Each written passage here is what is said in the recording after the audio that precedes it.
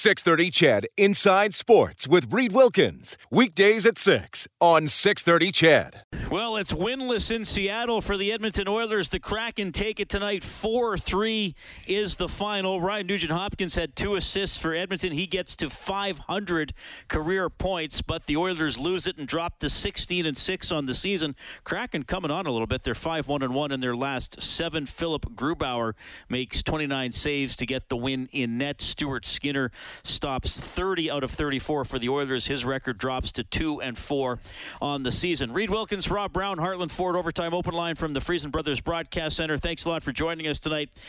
Okay, Rob, well, the Oilers, a big rally in the third period to make it exciting and to make it interesting, but again, not a great start to the game. They were scored on 49 seconds into the game, which was actually Seattle's second grade A opportunity of the game. They had one a few seconds earlier. They got out of the first period down 2-1. I mean, probably a slight advantage for the Kraken in the first period, but then the second period. I mean, to me, that's the pivotal part of this game. The Oilers did get a goal, but really, all Seattle in that second period. It was. Well, first, kudos on the Tom Hanks, Meg Ryan shout out there in your little monologue at the start. I like that. When you fall behind, when you're always trying to catch up, games like this happen. You outplay a team in the third period, but you need everything to bounce your way. And they didn't get the bounces in the third period because they put themselves behind the 8 ball for what they did in the second period. The first period was fairly even. The Oilers got off to a slow start, then they pushed a little bit more in the second half of the first, and it wasn't a bad first period. But the second period, the score, I think, was completely indicative going into the third. Seattle was twice as good as the Oilers in that period. This is a Seattle. I know the Oilers are missing some guys on the back end, but Seattle's missing its top 2 scorers, and it's missing their captain and leader on the back end in Giordano. So there were some big names out of the Seattle Kraken lineup, and they just outworked, out-hustled, out-battled, outshot in that second period. The Edmonton Oilers had every chance. So the Oilers put themselves in a position where they had to play the perfect third period, and they were close. But at some point, when you're chasing games all the time, you're not going to get that bounce or break. And the Oilers, we can look at it and say, well, that one just went off the toe, or McDavid has a back door open net, or PRV just misses a wide open net. And in the last 30, 40 seconds, they had 4 or 5 great chances. Yes, they did. But goals are hard to come by a lot of nights in the National Hockey League. And if you're always searching for one just to tie, you're putting yourself in a tough position. And that's something we've been talking about all season long. The Oilers are a good team coming back from deficits, but eventually they catch up to you. And tonight, an undermanned Seattle Kraken team was able to hold on and get 2 points. Yeah, and the stats now, when the Oilers score the first goal, they're 9-0. Mm-hmm. And when they allow the first goal, they are 7-6. You'll find most teams. We should check at the end of the year. I would guess by the end of the year, 2/3 of the teams in the NHL, maybe more, will be under 500 when allowing the first goal. So, fair enough. But it's just 13 times you've been scored on first, and 9. And lately, what are we up to now? I think 10 of the last 13 or something like that. I'd have to double check. So it shows you it's happening a lot lately. Yeah, and it shows you when the Oilers score first, they're a very good team, because teams have to get out of their comfort zone and open up against the Oilers, and that's where the Oilers can take advantage, because they got the counter strike. When you're pushing, trying to catch the Oilers are going to find those breaks, those odd man opportunities the other way, and make you pay. And what happens, and this is why we keep talking about, this is a dress rehearsal for the playoffs. When you get into the playoffs and you allow the other team to get a lead on you, you're not going to have the Coyotes or the Red Wings or the Sabres or the Kraken. Those aren't the teams you're going to have to come back on. Now you're going to have to come back on Vegas or Calgary or Winnipeg or Colorado. Good hockey clubs. And good hockey clubs, as we see with the Oilers being 9-0, scoring the first goal, they're going to have very good records when they score first as well. That's why the Oilers have got to find a way to come out quicker in hockey games, get the lead in hockey games, get the big save to start games that they haven't gotten for most of the season. This has been a great year, and if there's one thing that you want to look that the Oilers can improve on throughout the final 50-some games, it starts to games. That's the one area that they have not been strong to start the year. That's our adjustment of the game for Pro Drain Text for peace of mind down the line. Draisaitl Bouchard, and McDavid, the goal scorers tonight for the Oilers. I mentioned the milestone for Nugent Hopkins, which we should touch on. He gets to 500 points, and in this season, I guess it's appropriate he does it with 2 assists. He's now up to 2 goals, or I guess stays at 2 goals, and 20 assists on the season. He has 22 points in 22 games. He was very good in tonight's hockey game. There's some nights when you're playing with Connor and Leon on the power play, you get an assist, and it's a fortunate assist. You're making a pass, then Leon's doing something special, and he passes to Connor, does something special. Well, a lot of the assists this year that RNH has had, he's been the guy. He's been the prime assist player. And tonight he was again. He was very good in this game, had some great opportunities to score goals, some other plays that just fell short. I thought he and Hyman were probably the 2 strongest players. They were consistent throughout the game. And good on him, 500 points in his National Hockey League career, all here in Edmonton. He's found his role. It's not the role I think that many expected when he was the first pick overall, but he's found a role. He is a specialty team specialist that is now starting to get a little more going 5-on-5 as he and Hyman playing together looked very good tonight. Yeah, and I thought, and I mean, obviously they shuffled things around a little bit for the third period, but you know, it was Nuge, Draisaitl, and Puljujarvi for part of the game, and then Nuge, Yamamoto, and Hyman in the third period. And I thought whenever Nugent Hopkins was on the ice, there were second chances, there was forechecking, but I mean, still not enough push overall as a team for the Oilers. And again, especially in the second period, just not enough time in the offensive zone. Bouchard got the goal in the second period. The shots were 10-5 for Seattle, so only 5 shots for Edmonton.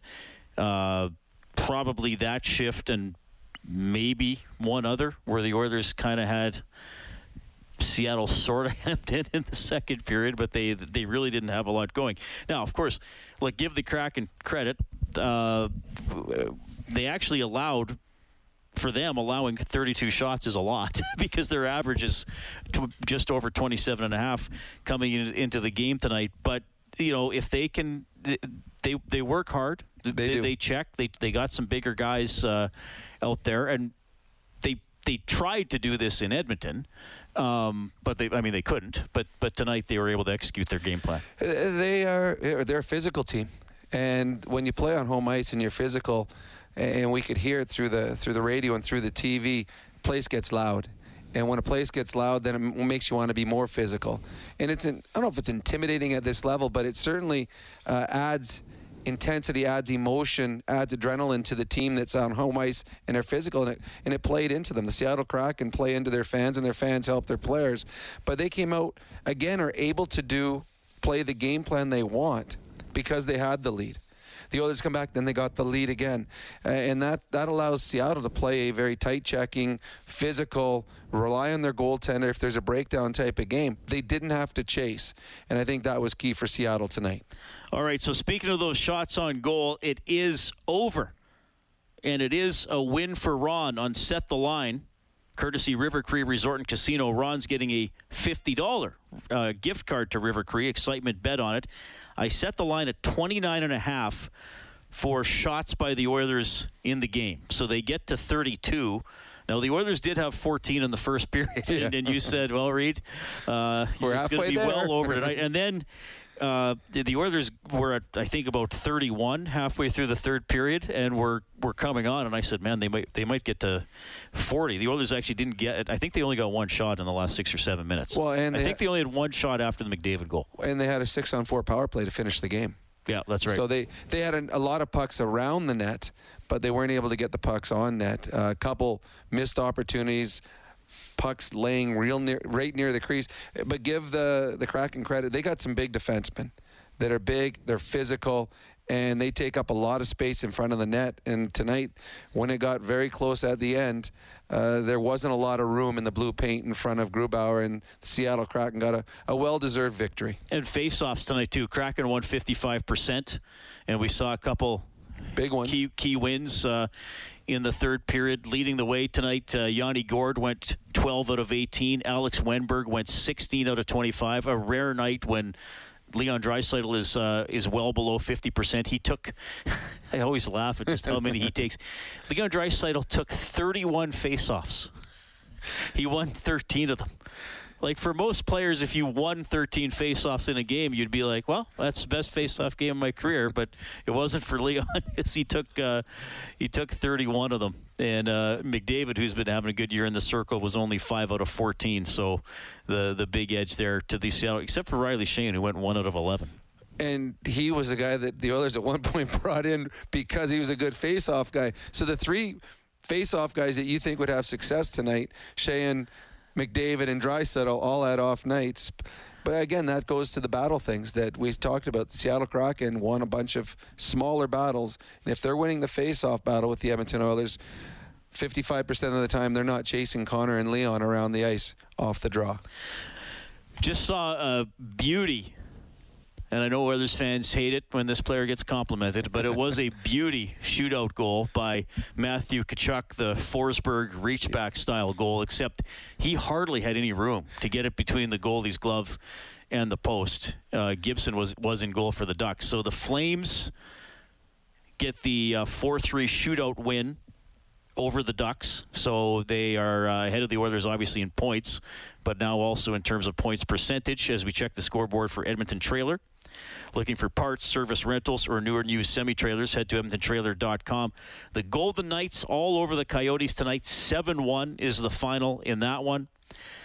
Mark Scheifele gets a hat trick as the Jets dump the Devils 8-4, and the Rangers beat the Sharks 1-0. Also at Rogers Place tonight, Oil Kings hat trick from Dylan Guenther.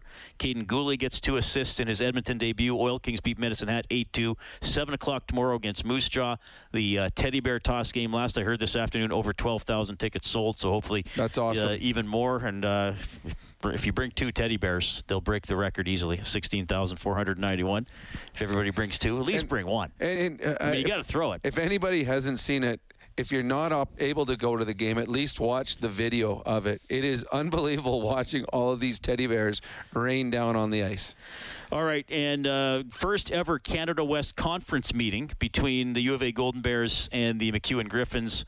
And it was 5-0 for the U of A Golden Bears. That is your Edmonton Trailer scoreboard. Oilers lose 4-3 to the Seattle Kraken. I'm going to call it the biggest win in Kraken history.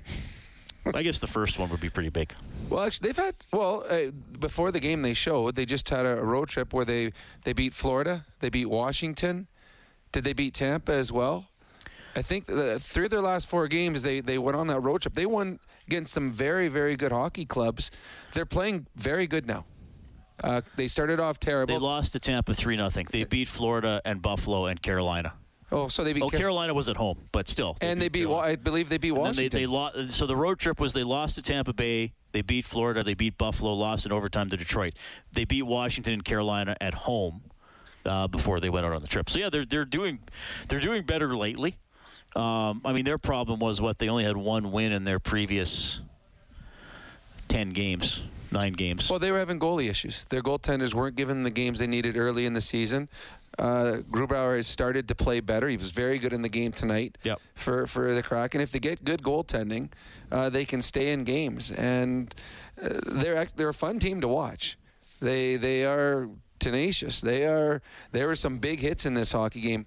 And actually, the biggest hits of the night, the Kraken were good physically, but the biggest hits of the night were from Niemelainen. Yep, Niemelainen. Yep. Niemelainen.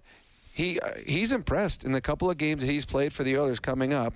There had to be a lot of injuries for him to get up here, but he's here playing. He's big. He's physical. He looks like an Adam Larson wannabe, where he'll shut things down with his size and his physicality. I thought he had another strong game. And look, we know that's with some of these the real-time stats they're called. Sometimes first of all, they're more difficult to track. If you're trying to, was that a block shot or a save? Sometimes was it going wide or not? But anyway, at Climate Pledge Arena, they gave Marcus Niemelainen credit for 7 hits out of the Oilers' 16 tonight, and he was credited with 5 the other night. Yeah, so he's willing to step in there and hit. Well, the difference between his hits and most other players, he hits and they're punishing. Yeah, well, one might have been that should have been a knee. Probably a knee, but it was still. It was quick. It should have been a knee, but I think it was Donato that he hit, and he thought it was a knee as he laid on the ground looking at the referee. But he's physical, and he plays with aggression, and that is what you want in your third pairing. You want a guy that's tough to play against, and so far in the games that we've seen him play, he's been tough to play against. All right, Oilers fall 4-3 to the Seattle Kraken. So a $300 donation to 630 Ched Santa's Anonymous from James H. Brown and Associates. Unrivaled experience, unrivaled commitment, unrivaled results. James H. Brown giving $100 for every Oilers goal throughout the season. So $300 tonight. 780-496-0063 is how you reach us. We're going to kick off the phone calls with Jason tonight. Jason, thanks for listening. Thanks for calling. Go ahead. Yeah, no, hey, guys. How are you guys? Good. Good. Hey, just wondering, Yamo on the first line, do you think that was because he is from that area and stuff, or do you think he brought something the last game? I think it's a combination of both. I thought he was very good when he was teamed up with Connor last game in the third. I think it was the third period that he played. Created some opportunities. He played well. He had some jump in his game. So I think they like that. And then I think as a coaching staff, you try to see any way that you can find a way that, or find something that you feel, a gut feeling. And I think he had a gut feeling. Moto's going home. He's going to have, I think it was like 60 people in the stands. Maybe he's going to have a big night. So he gave him that opportunity, and I think that's why he started there. Okay. One more question there, too, guys. Do you think it was a little too late for Tips to put the big guys back together?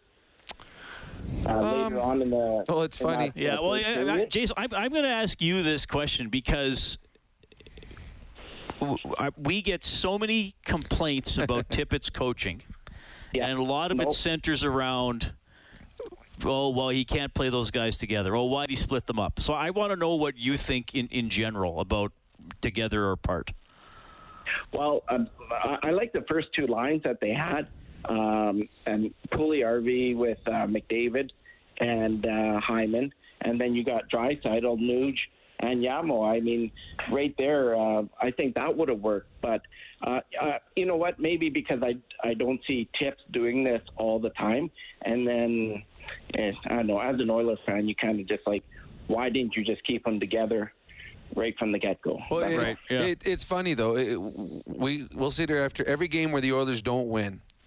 The first, they'll either say, why were Connor and Leon together, or why weren't they together? There's half the Edmonton population thinks they should play together all the time, and half thinks they should always have their own line. To me, it's the Oilers prefer them to play apart. They prefer them to have two different lines, which is better when you start playing the better teams because they have more depth. But they will always use it. Tippett will always use it as, okay, we need goals. We're down 2. We're going to throw them together. And you see what happens when they play together and there's a push in a period.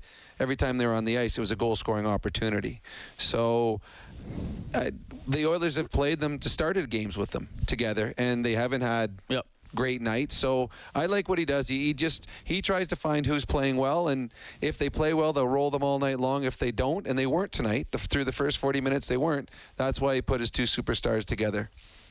Right. No, I appreciate this, guys. You have a great night, and have a good one. Okay, see you, Jason. Thanks for calling. That is Jason on the hotline, presented by CertainTeed, the pro's choice for roofing, siding, drywall, insulation, and ceiling systems. CertainTeed, pro all the way. You know, Rob, I think, and I'm guilty of it, when I go to Oilers practice or the morning skate, I often will record the lines. I'll often post them on Twitter, say, hey, here are the lines. And I'll look up your Twitter to see what you post. But I usually don't, because I don't have as in-depth technical knowledge of hockey as you do. And B, just because it might be confusing after a while, I don't post every little thing that they do in a drill or what are they working on. Now, sometimes I'll see something in a drill, and then in a game I'll be like, oh, they were working on that in practice. But when I'm watching it at practice, I didn't realize the significance of it. That's probably more important than the line combination. Like, I think... I just want to throw this out. You and I have kind of talked about this before. Like, obviously, the line combinations are important. Who's playing with who is important. But I wonder, too, if I, as a media person, and maybe some fans, like, we overemphasize it because it's simple and it's out there and it's easy to see. Whereas really, like, if the Oilers' top 6 forwards are playing well, it should work in almost any combination. Yeah, you're right. And it is much easier to talk about line combinations. It's something you can talk about before the game even starts. It's easier than saying, okay, tonight I think the Oilers should be in a 1-2-2 check. Yeah. Or the Oilers should play a swarm defense, or there should be a box plus one. Because most people don't know the terminology. And in all honesty, a lot of fans really don't care about that. They just want to see the team win and play well. But we'll talk more about the lines as soon as we hear the coach here. Here's Dave Tippett. We're chasing it towards the third. We got it back to 2-2. I thought we were right, and then we give up a tough third one there. Some good. We pushed a lot in the third, some good. We didn't do enough to win, though. Probably too many turnovers for your liking, I would imagine. Yeah, a little bit. A couple too many penalties and too many turnovers. So that would be areas that we could fix that are on us, not on them. Your defense has been asked to do a lot with four. You're missing 4 regulars. Do you think tonight maybe it caught up with you guys a little bit compared to other games? Hard to say. There's no excuses. We're competitive in the game. We're hanging in there. I think there's probably a couple that Skins would like to have back. We had some opportunities in the power play, didn't capitalize on. So we shot ourselves in the foot a couple times. But that being said, we're right in the game, right till the end. You like some of the adjustments you made in terms of changing up those pairings late in the third? You're just chasing the game. You're trying to find something, right? And you're trying to find something that works. So. All right. Short and sweet there from Dave Tippett. And there was a great example. He answered what the caller was just talking about line combinations. He said, we just switched some things up looking for something that will work. Yeah. We're chasing a game. And I know from experience, whenever you go to a practice, the first thing you do, especially when you're not the star, because the star really doesn't care what jersey he's getting because it more or less says star on the back. He knows he's on the first line. He gets to pick which color he is. The rest of us, we go in there, and I swear, the first thing you do is look to see, okay, what jersey am I? Okay, you see your color, then you look around the room. Okay, who am I playing with? And sometimes there's a smile, and sometimes there's a, okay, that's going to have to work my way up from this one. But players also realize that where you start is usually not where you finish. And I remember my rookie season, I started a game. Me, Mario, and Charlie Simmer were a line. Opening face-off. Stood on the blue line for the national anthem. Opening face-off. Went out there, and it was a normal shift. Nothing happened positive or negative. And Charlie and I never got another shift the rest of the night. And it was so much in the second period of the game, Charlie Simmer looks at me and goes, 428. And I'm like, 420. You have 428 goals? He goes, nope. There's 428 lights hanging from the arena rafters. He had counted them. And I spent the rest of my night counting them, too. Who was your coach? I don't even know who it would have been. I think it was Pierre Kramer that year. I think so. Whatever year Charlie and I played. Nothing bad happened. Nothing bad happened in the shift. He just didn't push on. Nope, again. never got another. We starting lineup, and I was excited. I'm playing Charlie Simmer, this great from LA who got traded to us, Mario and me. One shift, and then the rest of the night, Charlie and I sat and counted lights in the old Igloo Arena. I tell you, you got a lot of time on the bench. You got to find things to do. That's amazing. He did that. Yeah. So at that point, I'm like, okay. And the coach never said you guys are done? Nope, never said a obviously word. by the second period, you'd figured it out. Oh, yeah. We'd figured it out. Okay. Then we're like, I don't want to play anymore because my feet are tired. My legs are like rocks. I'm like, I don't want to go out there. But, yeah, it's a long night after the first shift all the way through. That's like 3 hours sitting there. Yeah. He told me a lot of L.A. stories and stuff. He was married to a Playboy Playmate at one point. I learned a lot about Charlie that night. It was a good storytelling night for me. I got paid a lot of money to sit and watch the Pittsburgh Penguins play. That's amazing. We should have a good story here. I believe Derek was at the game tonight. Derek, how are you doing? I'm doing real good. How are you? Yeah, how's Seattle? Seattle's it's fun. Cool.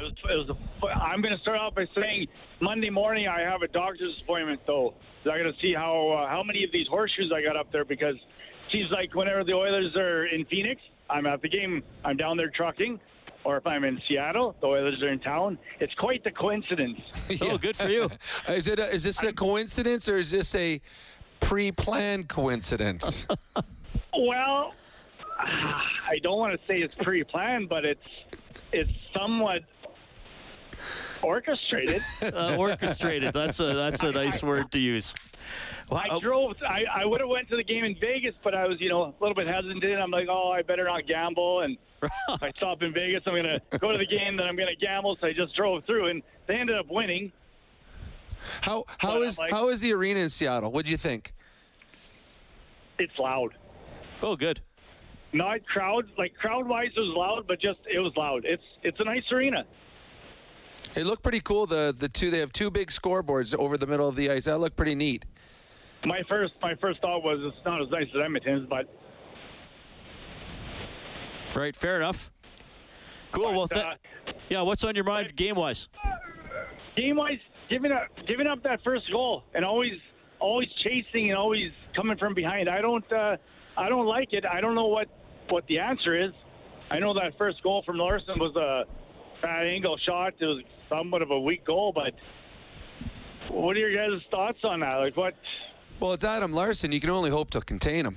That guy he's known for his offensive ability. I honestly, I think it surprised Skinner, that goal. I just don't think that Larson's not known for his offense. He's got so many great attributes. Offense isn't one. I think he surprised Skinner, and Skinner probably would want that one back. It wasn't a great angle. It was short side. But you're right. The Oilers were chasing in a game, and they chased too many times, and eventually you're going to run out of good bounces. And the Oilers in the third period, by far the better team in the third period. It wasn't even close. They tilted the ice. Well, but you need bounces. Coming back in the third. We can't keep coming back in the third period. No, you can't. Can't be like, okay, the third's coming up. We'll get it there. You don't let in that first goal. We're going to overtime. Well, if the Oilers get a lead in this game, it forces Seattle to get out of their game plan. And Seattle never had to. When you have a lead, you can stay in your strict checking, good forecheck, be physical type of game, and they were able to do that. They didn't have to trade chances with the Oilers because they had the lead. And I think that's where the Oilers lost an opportunity by coming out a little slow and not forcing the Seattle Kraken to get out of the game plan that they had. Yeah, I think we get one of the go-ahead goals, and then Seattle have to change their game plan, and then you reverse the roles, and I think of course it's a different outcome of the game. Yeah. Hey, Derek, thanks, man. Enjoy Seattle. It's a great city. You bet. Thank you. Take care. That is Derek on the Certainty Hotline. Yeah, I mean, I don't pin this one on Skinner. Nope. I mean, sure, you'd like that stopped. I mean, but the goalies always think they should have stopped everything. Yes. Generally, right? I mean, 3-on-0. Well, I could have read it. I could have got over there and stopped it. He made three really good saves in the third, and the Oilers came up with two really good penalty kills. And Grubauer, I guess if you just look at the goaltending, he was one save better. He made some good stops. Skinner probably wants the Larson one back, but you think, okay, maybe he doesn't let that win in. But if you're Skinner, you're thinking, well, the first goal we give up 3-on-2 40 seconds into the game.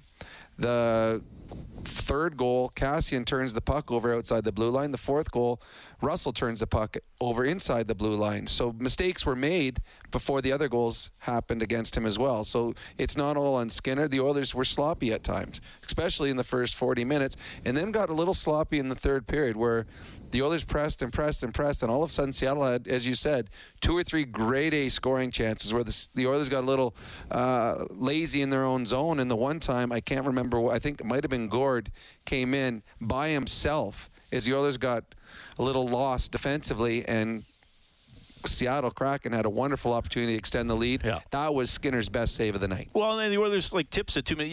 You can't take 2 penalties. So it's a 20-minute period to try to win the game, and you're giving away 4 minutes where. They were silly penalties. Yeah. The Yamamoto came up high. No, it probably wasn't a hit to head, but it was a late hit because it was interference. It was interference. It was the right call. You don't need to make that. You're all over Seattle. Don't take away any momentum. He took away 2 minutes, and then again, Foegele. It wasn't a slew foot type thing, but again, he went after the puck was gone from behind and threw a hip. And went low on the guy. And maybe, I can't remember who, Dunn maybe sold it, but he sold the penalty. I still thought it was I agree. It was a penalty that he might have embellished a little bit, but it was still you don't need to do that. Well, and the refs watching those two guys. Because they had already gone at it. They almost fought.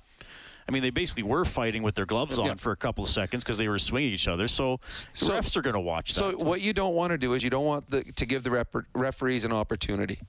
And at that point, they did. They gave the refs were given the opportunity. They made 2 calls, and that's 4 minutes of play that the Oilers had been carrying were now taken away from them as the Seattle Kraken, who have a pretty good power play and created some chances on their power play. Kraken win at 4-3. Whenever the Oilers score 5 or more in a game, we turn on the Japanese Village goal light on 630ched.com. Japanese Village, try the legendary Wagyu steak. Cooked before your eyes. Reserve now at jvedmonton.ca. Oh, my goodness. JP. Usually he calls Saturday nights, I believe, but no Saturday game this week. So we got JP on a Friday night. What's going on, buddy? Well, I might be a little confused because typically, like you were saying, I'm a Saturday guy. But who are we kidding? I'm a weekend guy. So, first off, how are you guys? It's been a long time, no chat. Yeah, no, we're doing well. It's nice to hear from you. What do you think tonight? Well, I'll tell you what I have to think tonight. I'm pissed off. I've had a few drinks, you guys. That's a no-brainer. That's a no-brainer. You know this when you answer my phone call. I guarantee there has to be at least about a 5-second delay. But you know what, you guys? I'll tell you right now. Let's get down to brass tacks. There's something about this team. It's close. It's close to explode. Because for a long time, we're playing Seattle. We'll take it easy. That's not the case anymore. They kind of had this attitude tonight. We're in Seattle, take it easy, easy. They came out not playing too bad. But my point of the phone call, and Rob, I want your expertise on this as one of the greatest goal scorers of NHL history. I want you play with Mario. Mario comparable to Connor.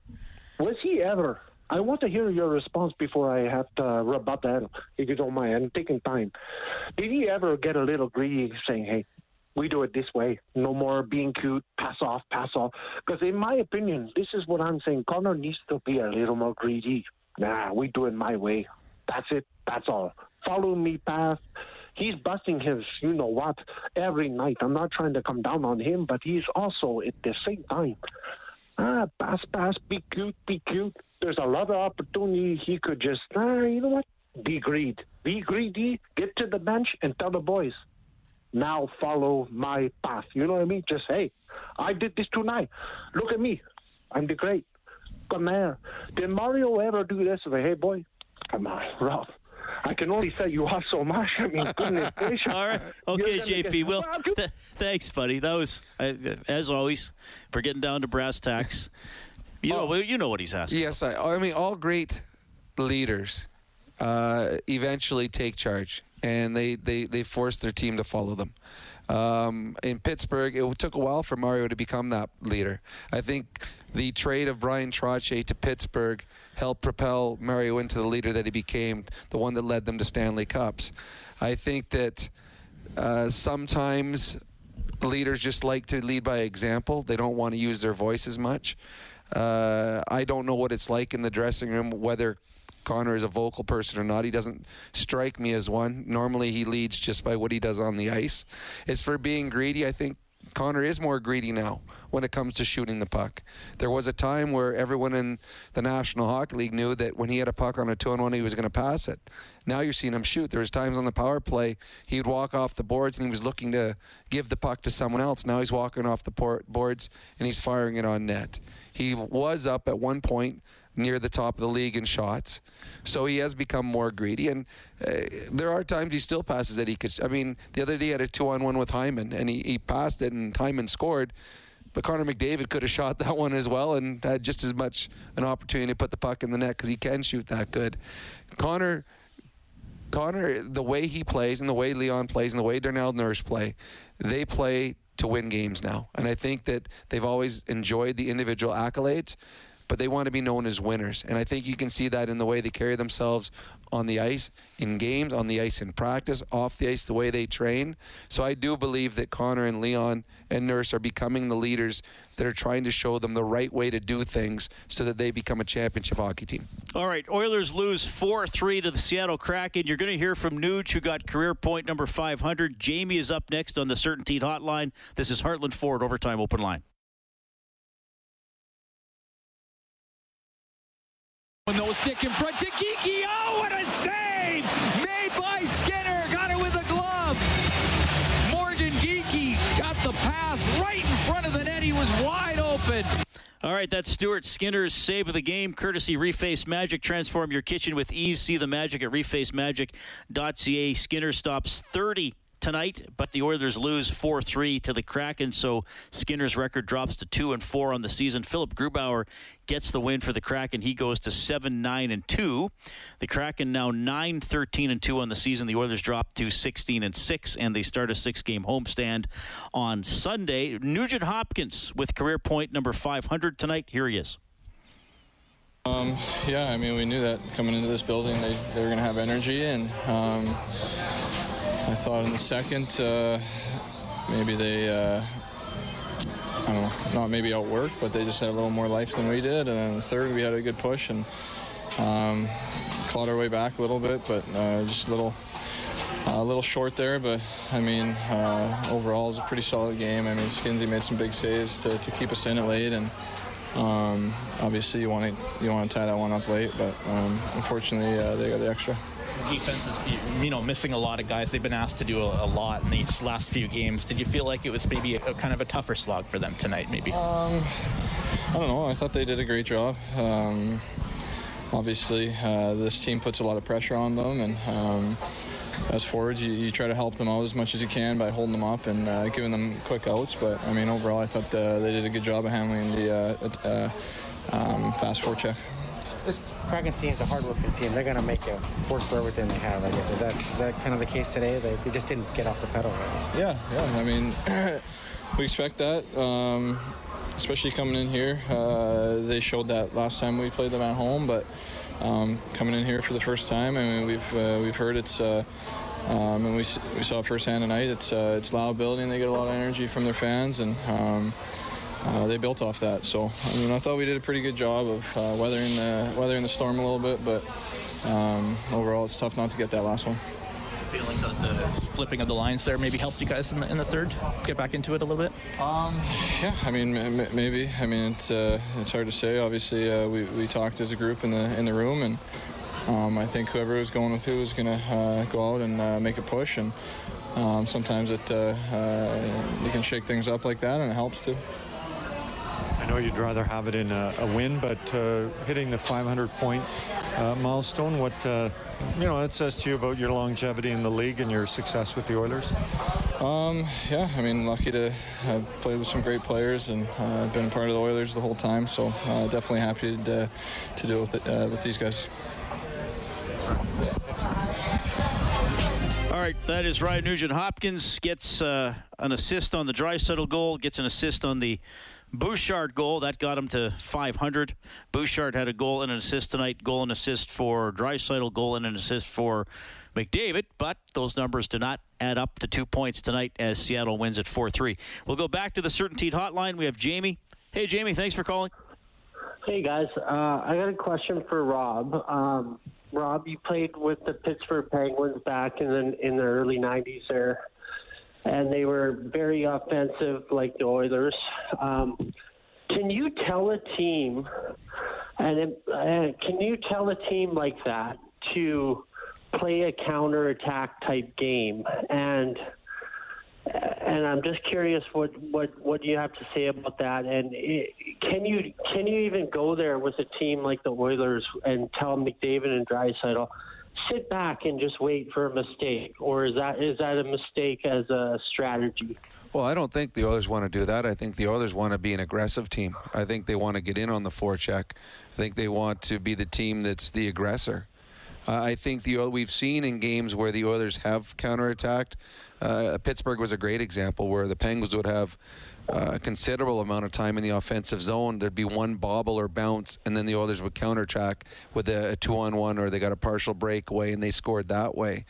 But that is a recipe for that is not a recipe for success, because you're getting hemmed in a lot. You're spending too much time in your own zone, and we saw that tonight. Teams like Seattle can take advantage of it. The Oilers in the third period tonight were the aggressors. They just pushed and pushed and pushed, and the Kraken couldn't keep up. So that's how the Oilers want to play. Now, you can't play that way for 60 minutes. The other team is going to have momentum changes. But if for the Oilers to be successful, they've got to be in a team that pushes the pace, because the Oilers have more talent than most teams. And they got to take advantage of that by being a team that is strong on the forecheck, that has offensive zone time. So that's the goal of the team.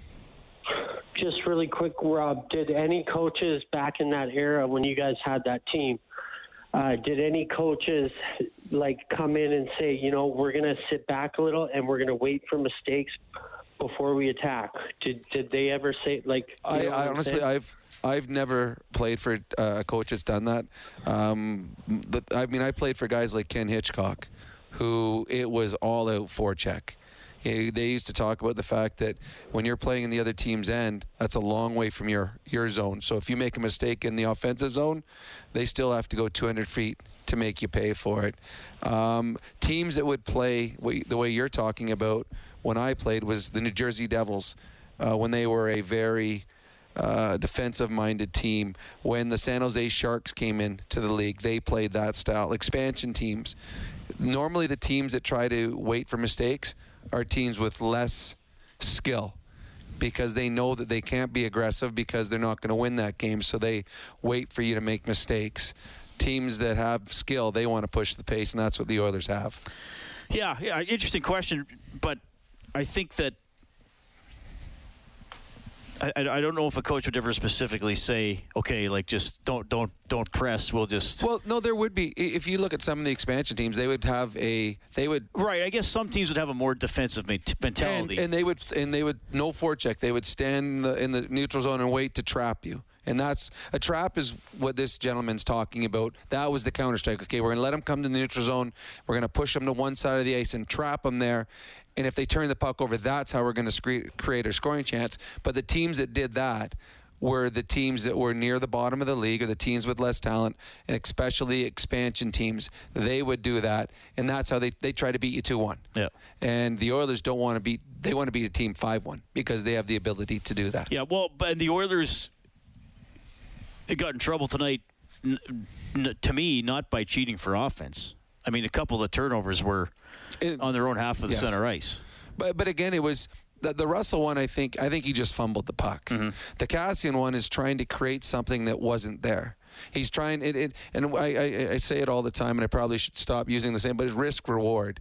So the reward for Cassian making the pass he was trying to, he was going to hit his centerman 5 feet from his own blue line. That was the reward. And he had to do a flip pass. And the risk, it happen. Yeah. The risk, it's a saucer pass through a Seattle player that if it gets turned over, he's going back the other way with numbers. So that it wasn't worth the reward. Cassian, the simple play, bounce it off the boards, let his centerman skate into it, and then they just dump the puck in. That's what he should have done. He didn't, and because of that, Seattle got a great scoring chance and put it in the net. Yeah. 4-3 Seattle wins it tonight. I gave some of the point stats. Plus minus, tough one for Tyson Barrie, -3. Chris Russell goes -2. They did play a lot. Barrie played 25-13. Russell played 22-36. Niemelainen played 13-39, so a little more tonight. Broberg was only out for 12-20. Broberg, again, there's somebody there. I mean, the guy can skate. Now, also, we saw a couple times where it's like, whoops, wrong decision or in the wrong place. But he made that one rush where McDavid was skating right beside him, but Broberg then all of a sudden matched him stride for stride, and we're like, well, why? But why didn't he give McDavid the puck? And then he set up Draisaitl. Was that the one where then the pass went to McDavid and it was almost a tap in, but the Seattle player got his skate on. Larson got his skate on. The play that we all thought he should make was McDavid. He decided to make the better play, which was to Draisaitl, and it almost worked out perfectly. There is something there with Broberg. There is now. the one thing when you're a big, fast-skating defenseman coming into the National Hockey League, sometimes your feet go faster than your mind. Right. And I think right now he's just trying to learn things that he could do in the minors. Well, you can't do it up here. You have to do it quicker. And it's just time. I mean, he's got, how many games has he played in the National Hockey League now? What's Broberg up to? Was this 6? So yeah, this was 6. It takes time for him to be able to do that. But the size and the speed are God-given, and he's got both of those. So he's going to be a very good hockey player here in Edmonton. And the Oilers got some good depth players coming up. And again, injuries suck. They really, really do.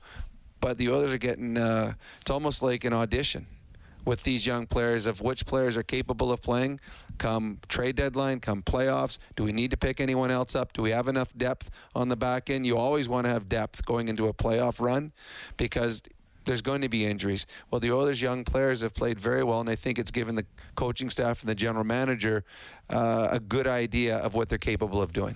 McLeod played 7:29. Fogle 9:34. Cassian only played 8:48. He wasn't out there a lot tonight. Shots on goal. Nugent Hopkins had 5. I mentioned the 7 hits for Niemelainen, and we did the face-off stats earlier. For the Kraken, Dunn played 21:43. Very good defenseman. Larson played 21:48. He played well. Although 5 blocked shots for Larson.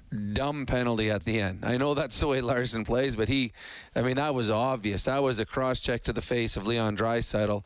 In a 1-goal lead, he gave the Oilers a 6-on-4 to end the hockey game. And the hard part for the Seattle Kraken is Larson would probably be their best penalty killer, too. I am sure he was holding his breath in the penalty box. All right, Oilers fall 4-3 in Seattle. You'll hear from Tyson Barrie when we get back to Heartland Ford Overtime Open Line.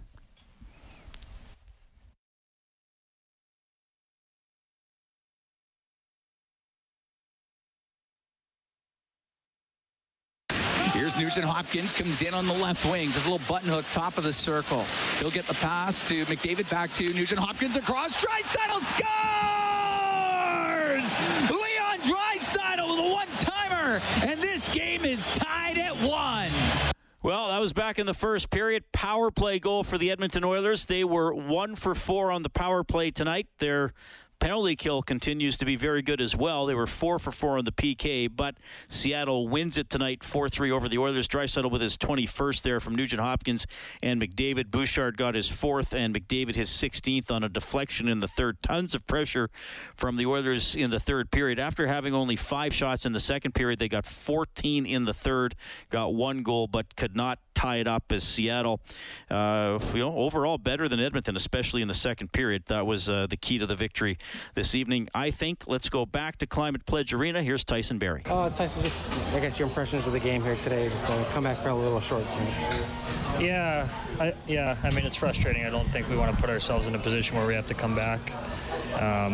This was just a bit of a disappointing one. I think we didn't play our best tonight. So I think we'd like to just be better in a lot of areas.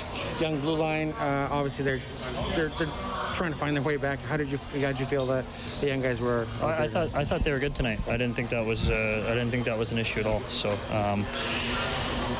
I think it was a lot of other parts of our game, and they got some goals there in the second, and we just couldn't pull it off in the third. We had some chances, but like I said, you don't want to be chasing it. You guys have been asked to do a lot as defensemen with 4 regulars out of the lineup. Do you think maybe tonight it was a little bit more challenging, or it was a little bit tougher slog for you guys as a collective group? I don't think so. I think it was just the way the game went a little bit. They had, I don't know, there's some, just some mistakes on our end, whether it's, missing a guy or turning a puck over, whatever it is, and ends up in the back of your net. So I think that's on all of us, and I don't think it's anything. I thought young guys on D played well tonight. Did Seattle do about the same thing they did when you were in Edmonton, the way they played, or was there sort of a different approach by them tonight? No, I think they've established an identity, and they're a hard-working team, and they're going to, they're not going to take many chances. They're going to try to, play you tight and play you hard, and I think that's what they did, and they capitalized on their chances. There was a bit of a change in the third period in the way you guys played and getting a little bit closer, obviously. Yeah, I think anytime you're chasing, you're a little more active, and you're pushing the play a little bit more. So I think there was definitely some of that, but. Yeah, I think they started the game and they kind of took it to us early, and it took us a minute to adjust. So, we got to be better than that. All right, that's Tyson Barrie after the Oilers lose 4-3 to the Seattle Kraken. So Edmonton's record is now 16-6 on the season. Now, after the win against the Penguins a couple nights ago, I was talking about how the Oilers led the NHL in points percentage. Well, things can change drastically. The Oilers now 5th in points percentage, with Florida being at 761, Rangers 750, Toronto 729, Calgary also 729, and then the Oilers 727. So a win or a loss by a few teams in one evening can jumble things around a little bit. So Calgary now ahead of Edmonton by 3 points. Oilers have 2 games in hand, but the points percentage favors the Flames as well. They're going to play next on December 27th. Already looking forward to that one. 6-game homestand for the Oilers starts on Sunday. 4:30 face-off show, game at 6 as they take on the Los Angeles Kings at Rogers Place. Get more on this game on 630ched.com, globalnews.ca. Thanks to Kellen Kennedy, our studio producer this evening. We've been in the Friesen Brothers Broadcast Center. On behalf of Rob Brown, I'm Reed Wilkins. Thanks for listening to Heartland Ford Overtime Open Line. Tentacle team wins it 4-3.